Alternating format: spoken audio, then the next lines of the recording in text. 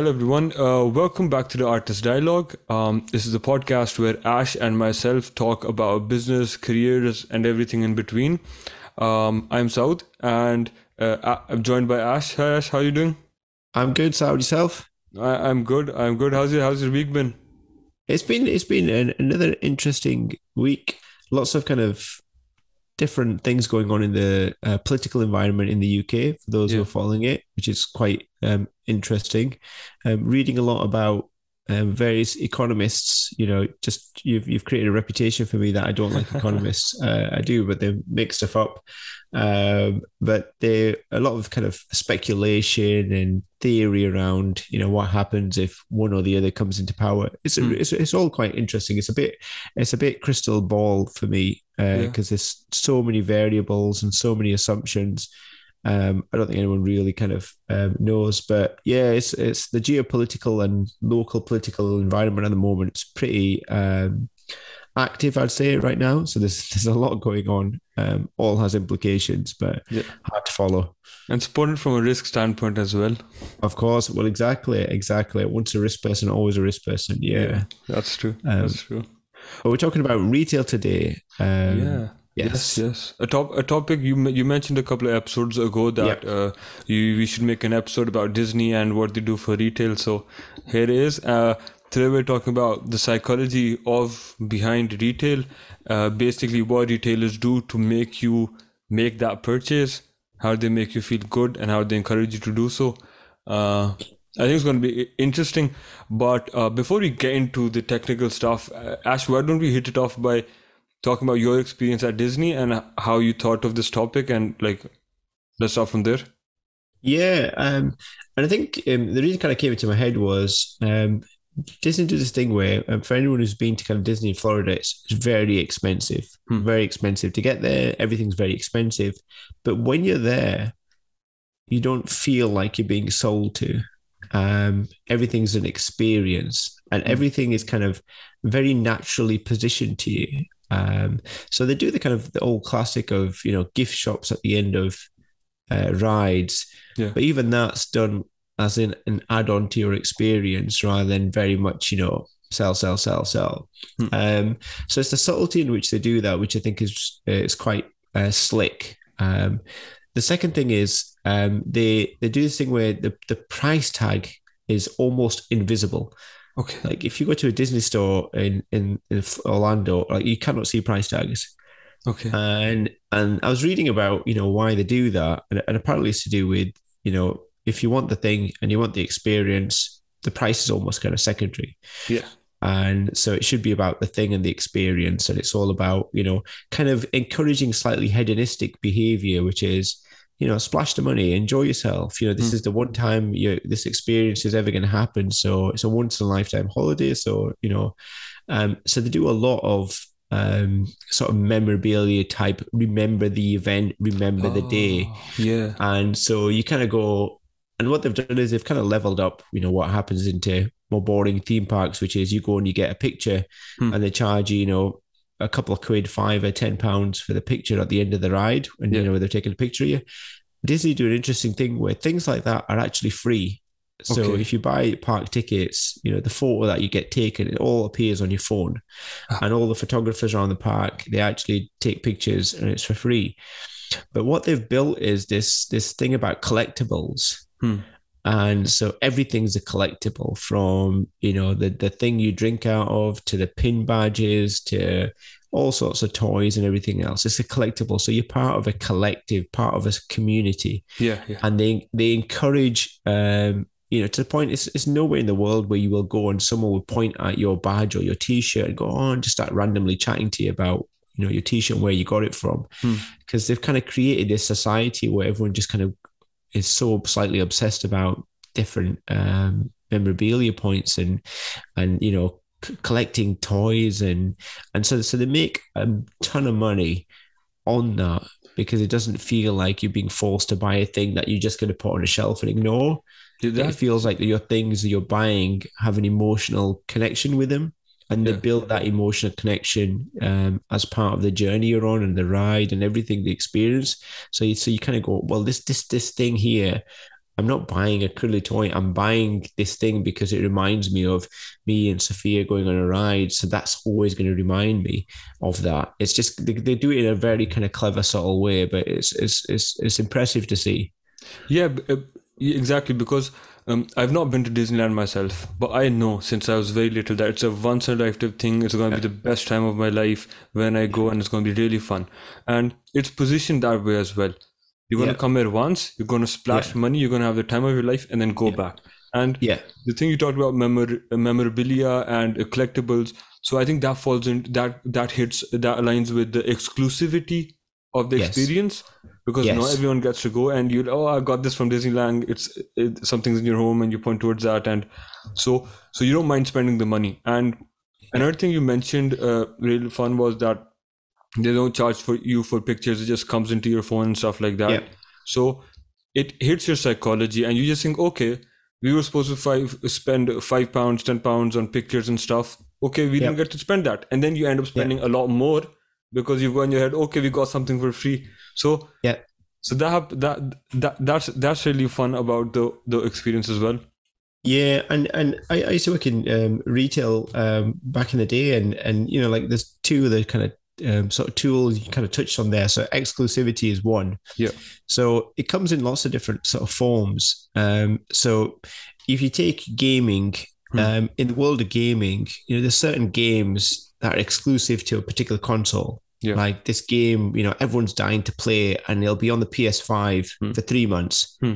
And so, if you're a obsessive gamer, people are literally willing to buy the PS5 to play the game, Yes, but they I'm don't want guilty to. for I'm guilty of that. Oh, Yeah. exactly. Because what you don't want to do is hear about it for 3 months, And if you think about, all the streaming subscriptions, Amazon, Netflix, it's all about exclusivity. Yeah.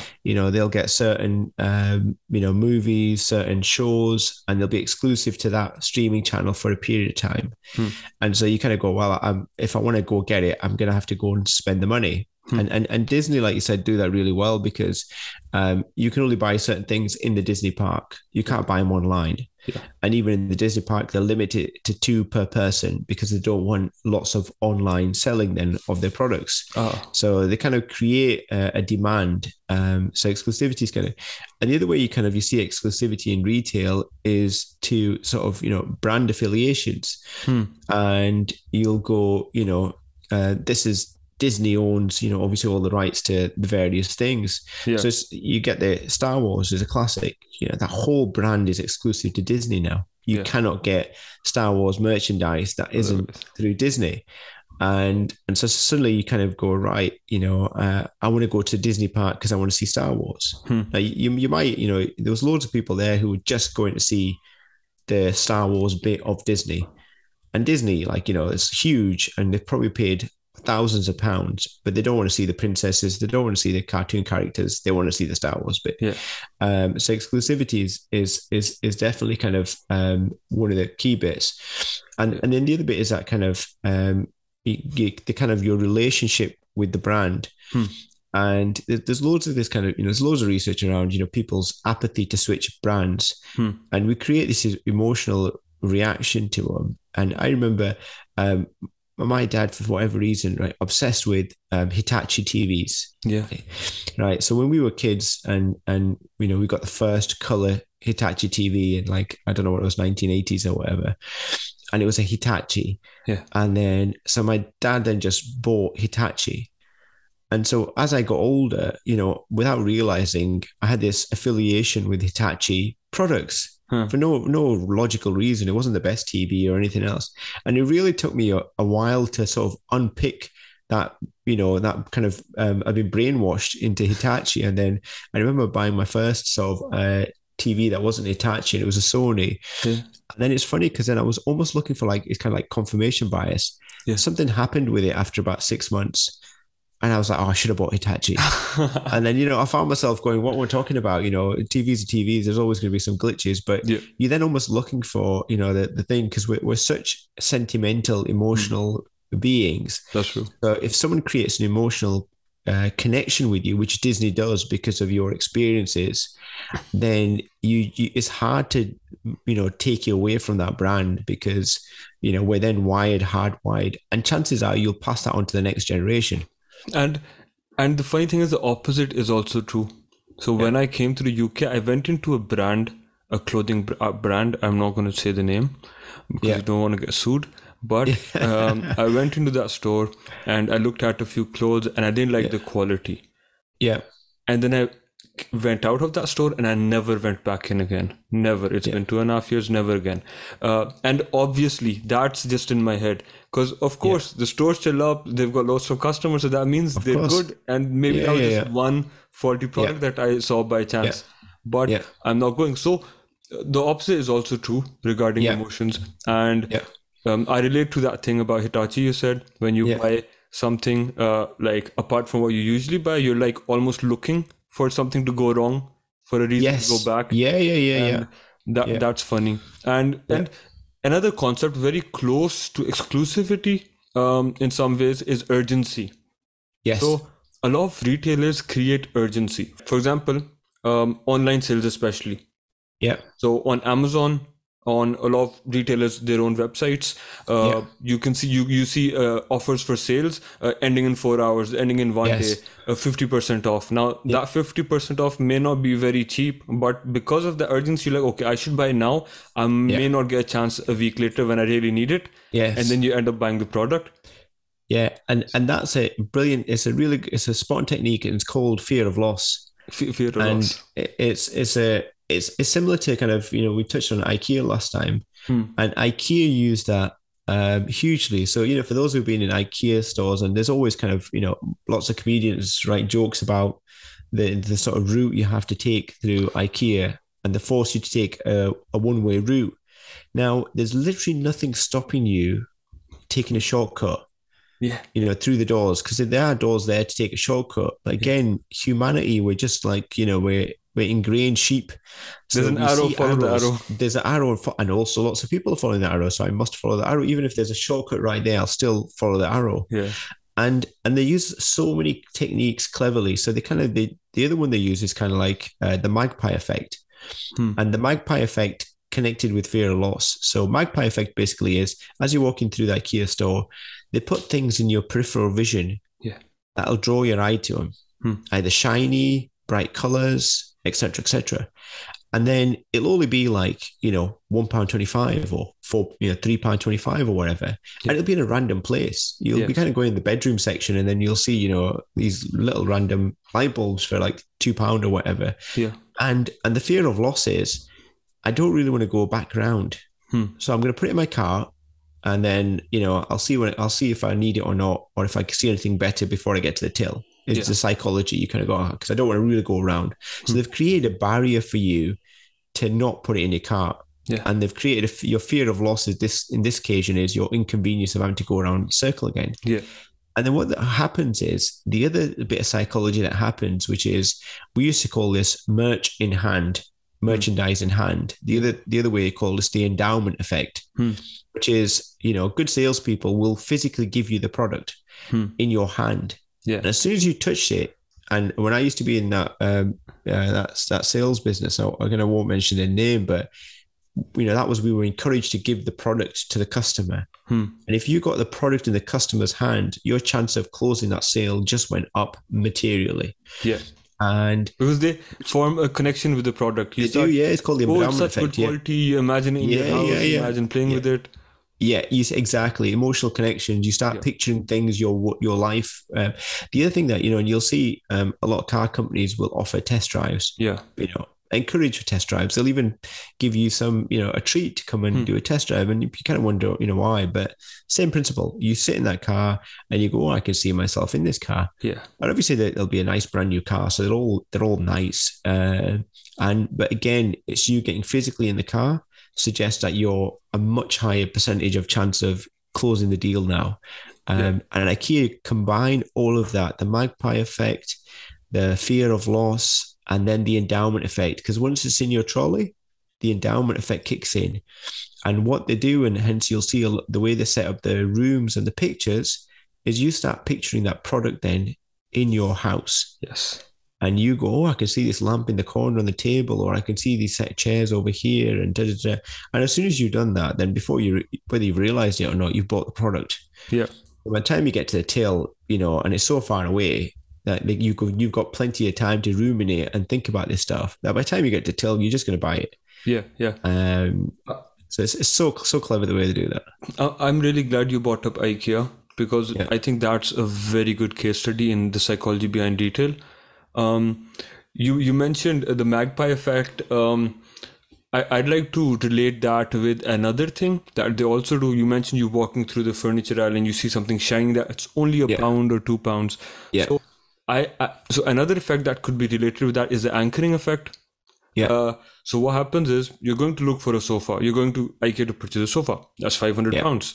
So you walk through the sofa aisle. And okay, 500 pounds, 400 pounds, big numbers, 3 digits, and you cross that section because that's the layout they've set, and you go into an areas where it's full of things like 1 pound bins, 2 pound pens, stuff like that, small stuff, yeah. pen holders, stuff like that, and you're like, that's so cheap because Yes. you're anchored to the idea of 500 pounds for a sofa. Yeah.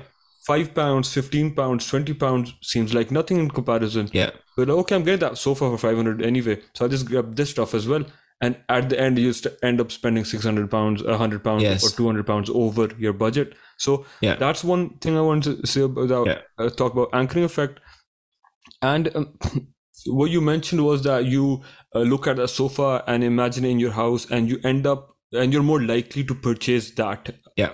piece of furniture or item that you're going to, because you can actually see it in a real environment Yeah. with other furniture around it, and you can imagine how it would look like in your house. Yeah. The fun thing about that is, so let's say you go and purchase a coffee, you're going to purchase a coffee table. So when you look at that coffee table in their showroom, you also see the rug underneath it. You also see the decorative pieces around it. Yeah. And you see the matching chairs that go very well with it. Yeah. And you're more likely to buy more things Yeah. because they're just so better than what you imagined. And the Yeah. coffee table would look so better above that rug, under those Yeah. decorative pieces. So I think that's a very good thing that IKEA do, the showroom thing.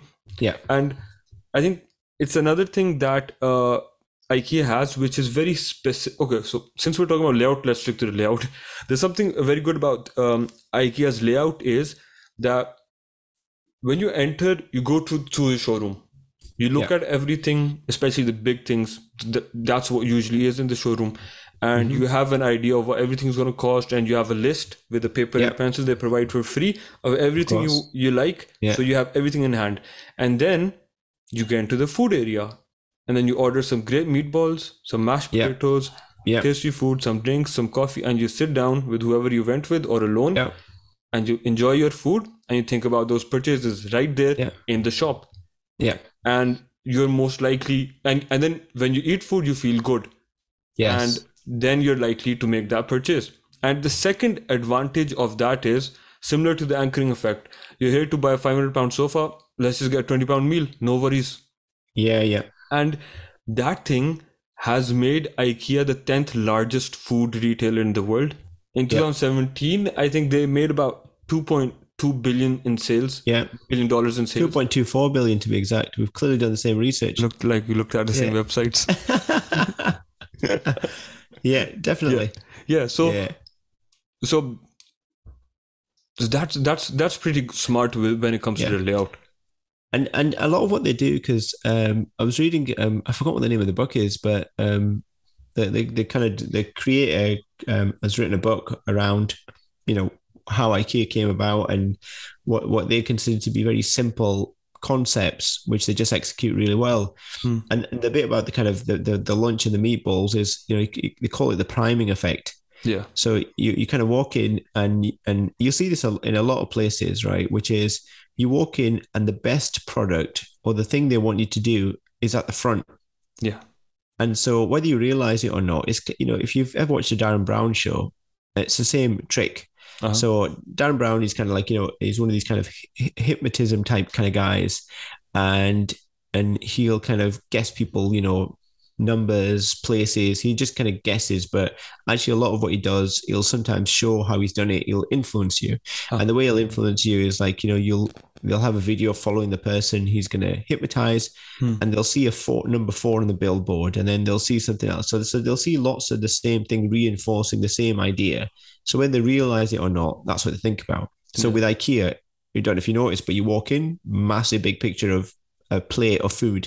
Hmm, Now, you normally walk in the morning and it's not lunch, but they've primed you, yeah. right? So that's in the back of your mind now. So you're kind of going, oh, food. So when Hmm, it comes to lunchtime, you know exactly where the food is. When you go up the stairs into an IKEA store, you kind of walk past the restaurant before you start the thing.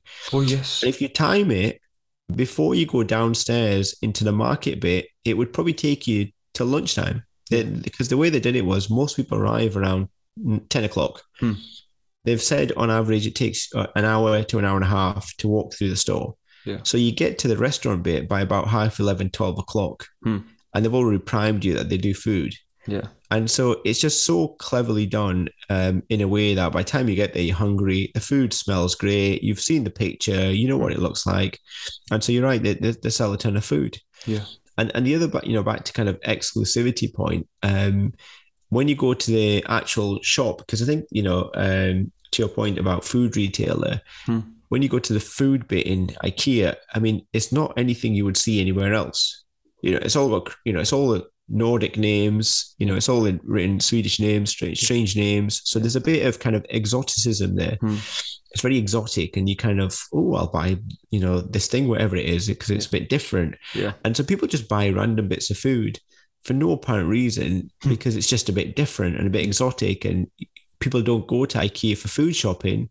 So people stock up hmm. because they just go, I'm not going to come here again. So they buy like about 50 dime bars, or, they buy this or they buy that, and they Yeah. buy random things in volumes they would never buy. Yeah. And a little bit of that is to what you were saying, the anchoring effect. You've just spent probably, 500 plus pounds in an IKEA store, Yeah. and then you go past the food bit, and then you go, what? I'm going to spend 20 pounds on food. That's Fair fine. enough. Yeah. Fair enough. Yeah. And it's back to that kind of that Disney style about not charging you for certain things. Hmm. The food in IKEA, if you think about it, as you leave, there's a really kind of a cheap and cheerful hot dog bit before Yeah. you Yeah. leave Yeah. At the end. Yeah. at the end, but it's really kind of, you don't feel cheated. Hmm. Everyone comments on how reasonable it is. Yeah. You can buy like a hot dog for like £2, if Yeah. that. Yeah. And you could buy an ice cream for £1. So you feel like actually they're not cheating me. Hmm. So and it's such a clever tactic because that costs them very little, but they're probably serving the food at near cost. Yeah. But then you think of IKEA as someone that's not going to cheat me. Hmm. So therefore, the £500 plus you've just spent on the furniture, you apply that same logic to. And you go, well, flipping hell, their hot dogs are really reasonable. They only charge me, so that must be means their furniture margins are really low, and I'm Yeah. actually getting a really good price on my furniture I've just bought. Yeah. And it's a brilliant tactic that doesn't cost them any money, but it creates this such a solid kind of mental trick that people walk away thinking, I must have had a fantastic deal because everything in IKEA is so cheap. Yeah. The lunch is cheap, and I got a hot dog for the Snacks. family for like £4. Yeah. Yeah, so clever. Yeah. Yeah. And just one last point on IKEA. I think you touched a bit upon it. Was that the stores are out of the city, and the last time I ordered something from IKEA, I think delivery charges were around £40 or something. Yeah. That's a lot. That's not an average delivery charge for something, but that just adds that sunk cost fallacy concept to it. So you're basically going a bit out of the city. You're taking half an hour's drive, or you're ordering something home for £40. So you want to get the most out of your money. Yeah. And so you're like, okay, so I'm ordering a table and it's going to cost me £40. So if I order 2 chairs with it as well, it's still going to cost me £40 for delivery. So okay, let's add that on it. Similarly, if you go to the store, you've got that in your head. Okay, I'm coming here. It takes a lot of time to come here. I spend a lot of time here. I'm not going to come here every month, every week. Yeah. So better get a lot of stuff and make it worthwhile. Yeah. Or maybe that's just me. No. I think Yeah, everyone's the same when it goes to IKEA. You always spend more than you want. yeah. And I think it's even to the exclusivity because I think in Scotland there's only one IKEA. No, there's Uh, two. I'm sure is it there's two two. now? There's one Oh, in is it Glasgow two and now? one in Edinburgh. Okay, fair enough. But I don't know when you if there think are more, but I know about these two. there's not many, Yeah, not and many. that's the other conscious thing about exclusivity. So they're not everywhere, Yeah. So it becomes an event for you. Hmm. Um, the other thing, just kind of broadening beyond kind of IKEA, is this thing about kind of choice overload. Hmm. And again, one of the kind of really kind of clear, I guess it is the psychology of sales and the way they position themselves is very similar to Apple. Yeah. And if you think about Apple, when it comes to phones and iPads, Hmm. very simple. There's if you exclude all the every 2 years you need to upgrade your phone, Yeah. but the principle is very similar. You get a phone, you've got an iPad Mini, an iPad, and then you've got kind of laptops and etc. Yeah. But there isn't many kind of products. It's quite simple. Yeah. And And even in IKEA do those this. products, they're Yeah. like two choices. You can get black, white, I Yeah. think Oh it's yeah. rose Exactly. gold. Simple. Exactly. Two Yeah. memory, two memory options, something like that. Yeah. Yeah. They make It's the choice simple. easy for you. Exactly, and that's the point. It's there's a thing called choice overload, Yeah. and again, if you go to IKEA and you want to buy furniture, everyone can probably memorize now, Hmm. what the different colors are. There's oak effect, there's white, there's beach. Yeah. There's like five different color choices, Yeah. and they're the five consistent color choices no matter what furniture you buy. Yeah. And no matter how many times you ask for a different color or slightly different, they don't care. They go, right, we do the five, and that's the five we do. Keep it Yeah. simple. Yeah. And it helps on so many different levels because obviously there's this choice overload thing, which is as humans, if you give us a choice of 100 things, it's going to Hmm. take us longer to make a decision. Hmm. And if it takes me longer to make a decision and I'm in your store stood around, then chances are I'm going to delay my decision, and therefore I may go and buy it somewhere else Yeah. from or a different product. Yeah. So you need to kind of trim the choice down. Now, Hmm. people do that in different ways.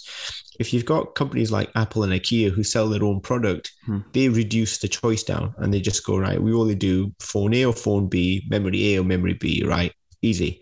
IKEA just go, we could do five colors, right? Easy.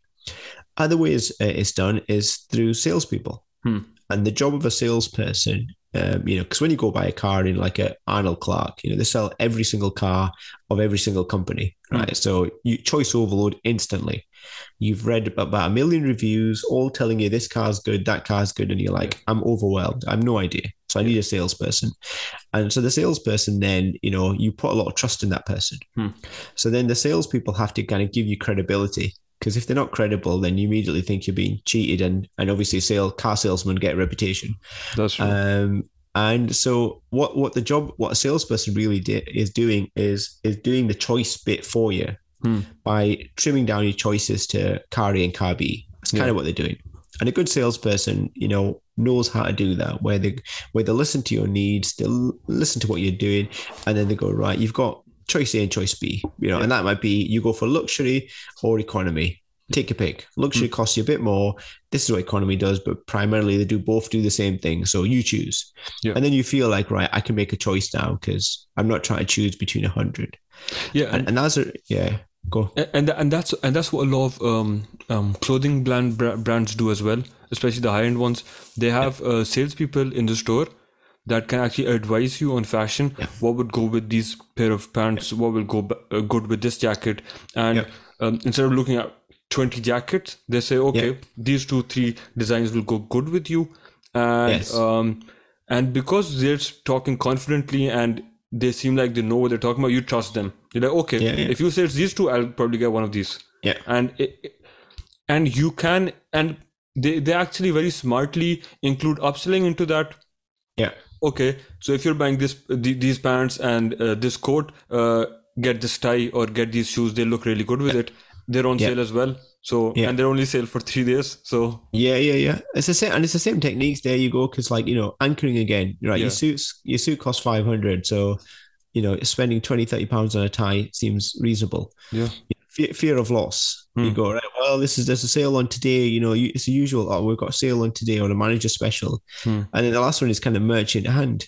Yeah. Once you've wore the suit and looked at yourself in the mirror, you've already pictured going out in that suit and going, I'm gonna look the bee's knees in this Look fresh. bright green suit. Yeah. So yeah, it's the same kind of techniques, and you're quite right. Where you can tell where it works if you look at the next time you go shopping.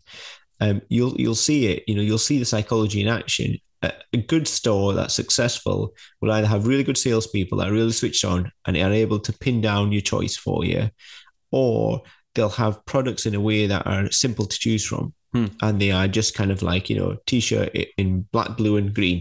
Yeah. Right. So, easy, go pick your colors. Yeah. And it's one of the two.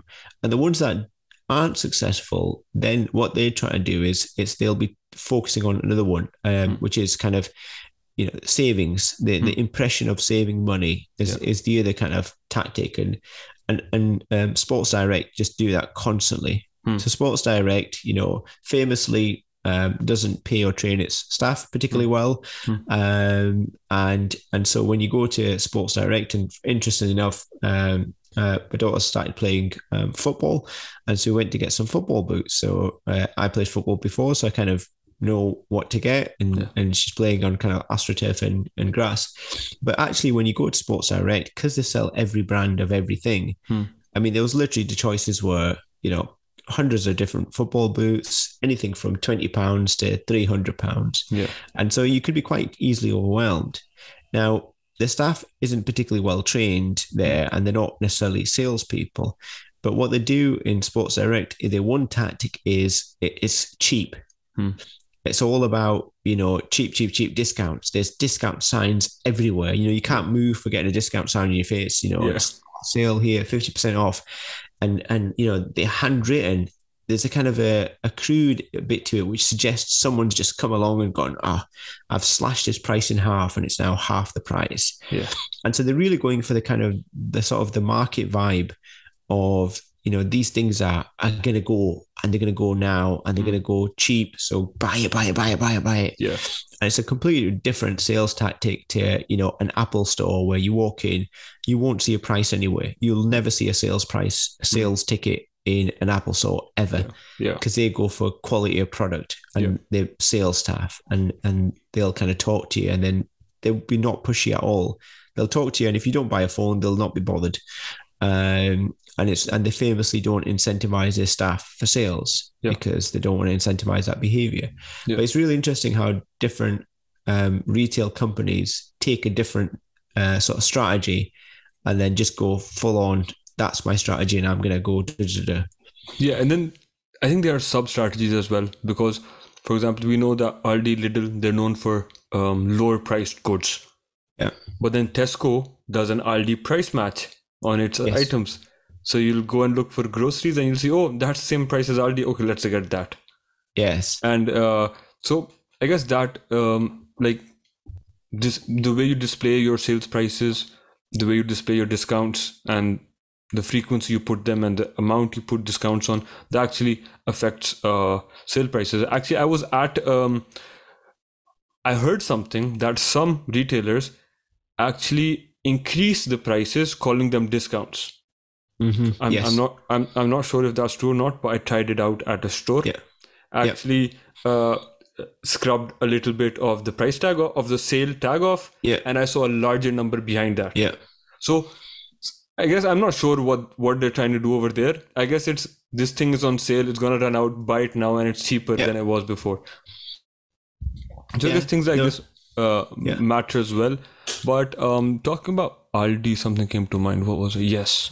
When I go to Aldi and Lidl, I'm most excited about those metal baskets in the middle. Like, I'm going to get fruit and groceries, and I don't care. That's magpie effect. Magpie effect. That's what it is. Random stuff that you would never think of buying, and then you suddenly come home with a full wetsuit and a wakeboard, and you go, right, I'm stuck in the middle of Edinburgh. What am I going to do? Different stuff every time as well. Yeah. So it's interesting. Yeah, it's interesting the kind of the Tesco thing, because saying I'll do price match, and if I was kind of if I was advising Tesco, I would advise them against that, because what they're doing there, right, is they're acknowledging Aldi is the go-to Benchmark? Yeah. target. That's Aldi by definition is going to be the lowest price, right? Yeah. So they're reinforcing that position by doing that, Yeah. and they're saying, look, we're going to compete and price match with Aldi. Hmm. So that's fine on the things you price match, Yeah. but then you're not going to have a label against every single item in your store. That's true. And therefore, by definition, you're going to go, well, this is now not price matched with Aldi because Hmm. only those things over there are price matched. Yeah. So I may be cheaper just going to Aldi and buying all my stuff from Aldi, which is kind of what's happening. Tesco is losing a lot of business to Aldi and Lidl. Ah. And, there's also this kind of cultural shift from moving, going to the big Tesco superstores out Hmm. of town, and people are moving closer back to, communities, and you'll see, Tesco Express type stuff opening, and Yeah. Tesco Metro rather. So I think sometimes those things kind of do backfire. But yeah, the kind of the sort of inflating of the price. I mean, it's an interesting one because there's this RRP which no one in theory ever uses, but Hmm. the RRP is always meant to be really high, so Okay. you can discount. Huh. And if you've been to any kind of Ooh. African country or Asian country and you've tried to buy something, they'll charge you about 50 times what you're supposed to charge because they Yeah. expect you to haggle. Yeah. And I remember last time I was in Marrakesh, and being British, my haggling skills have Opens got up. a lot rustier. Whereas, my mum would disown me if she saw how bad my haggling skills was because I remember going shopping with my mum. Yeah. And my mum's sort of first generation emigrated from Pakistan. My goodness, she could haggle. She would have made some of these hard nosed CEOs embarrassed. But that's just because it's an expectation that your price is always the highest price. Yeah. It's part of the And culture. part of the culture. And the same happens now in the UK. And I was reading this interesting article, which is, say you go to like a shopping centre, like we've got Silverburn in Glasgow, Yeah. and you walk along the sort of corridors of these big shopping centres, and you kind of glance left and right at the windows. Now, most shops these days have a sale sign. Hmm. Something is on sale. Hmm. And therefore, the shops that don't have a sale sign, the foot flow is a lot lower Hmm. because you're kind of going, oh, there's no sale on today. I'm not even going to bother. And so we created this culture where before sales used to be the exception. Yeah. When it was a sale, it was a genuine sale. It happened very rarely. To the frequency of sales has gone through the roof. Where some shops, like Sports Direct being one, sales signs are on constantly, Yeah. and therefore we kind of now train to look for sales signs. And if we don't see a sales sign, we think I'm not paying RRP. Yeah. I want at least some element of a discount. So we'll just not even go anywhere near those stores that don't have a sales sign. Yeah, that's true, Ash. And speaking about malls, you notice that whenever you're in a mall, yeah, and you're going up or down, you actually have to on the escalators. You can't actually go up continuously. After every floor, you have to make a quick round and then go up. And that's the same in malls, and that's the same in stores as well. Yep. So I went into Marks and Spencers, and every time I go, and I want to go to the top section, which is the men's section, I have to walk through every section every time. And I'm like, why Yeah. do they do this? And I know why they do this. So I look at the stuff and then I buy other stuff, which I'm not gonna buy.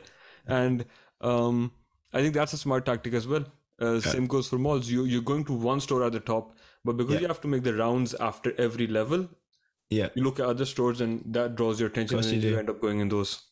Yeah, which is you're spot on, and which is also similar when you find that Tesco or Asda or any other supermarket, they swap the shelves around, Oh yeah, yeah, yeah, and everyone's like, oh my goodness, it's so frustrating because I just figured out where the milk was, and I just figured out, well, actually the milk stays in the same place, but all the other stuff moves around. yeah, And obviously the same reason, you're now going to go off to find your can of beans, and you're going to have to go and look at other shelves and see other products you might want to buy. yeah, And yeah, so they're kind of very clever. They do that, but they do it infrequently enough that it doesn't going to annoy you, hmm, but enough that every so often you get to see different products placed there.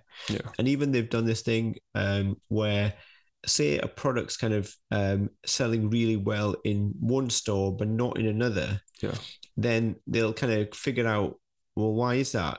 Is it because it's the way it's placed? Because obviously the shelf that's the most valuable is the middle shelf. hmm, because that's the average eye level. Eyeline, yeah. So even like the big brands tend to be there, and then the only the Tesco only, Asda only brand tends to be at the bottom shelf, and the Heinz beans will be front and center. Yeah. And so there's something about kind of like it's a bit like when you do websites, and I'm forgetting the technique, but when you're testing a website to see from a user perspective how good it is, Yeah. you can do the assessment where you get an assessment back and it shows you the kind of the reds and yellows and etc. of where people have looked on your website. Yeah. And they kind of say, people tend to read websites, pictures first, and then they'll read, etc. So it kind of shows you that. And then you go, all right, I need to redesign my website because people are looking at the wrong thing. The same applies to, shops and stores and everything else, because they want to draw your attention to the thing they want you to buy the most. Yeah.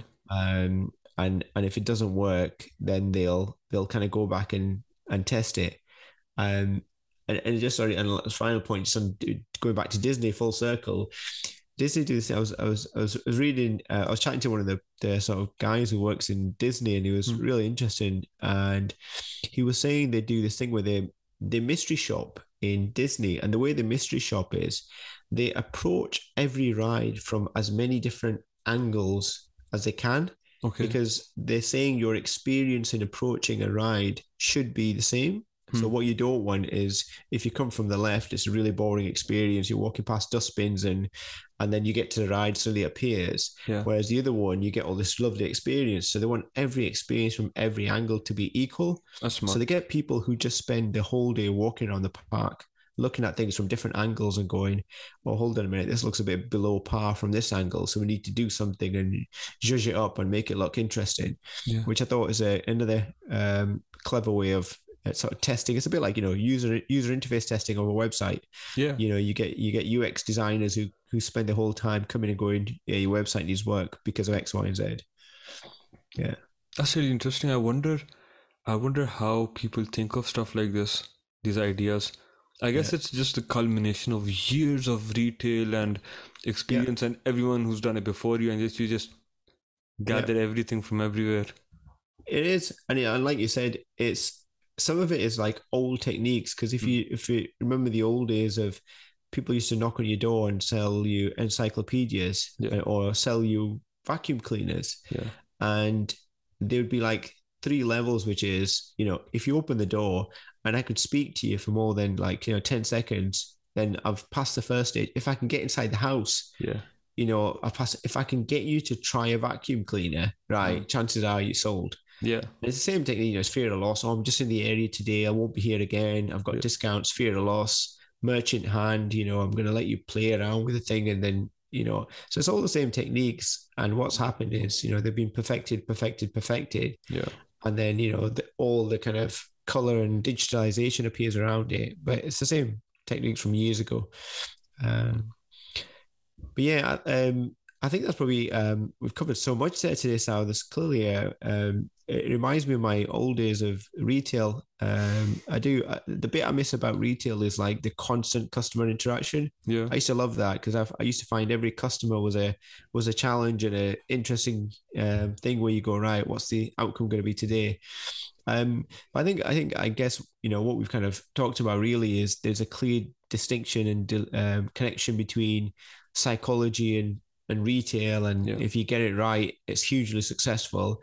If you get it wrong, then it's usually the end of that company. So it'll be interesting as our listeners walk around the stores and go into the local shopping centres and malls, see if you spot any of the things we've talked about, and see if your personal experience have been anything like that.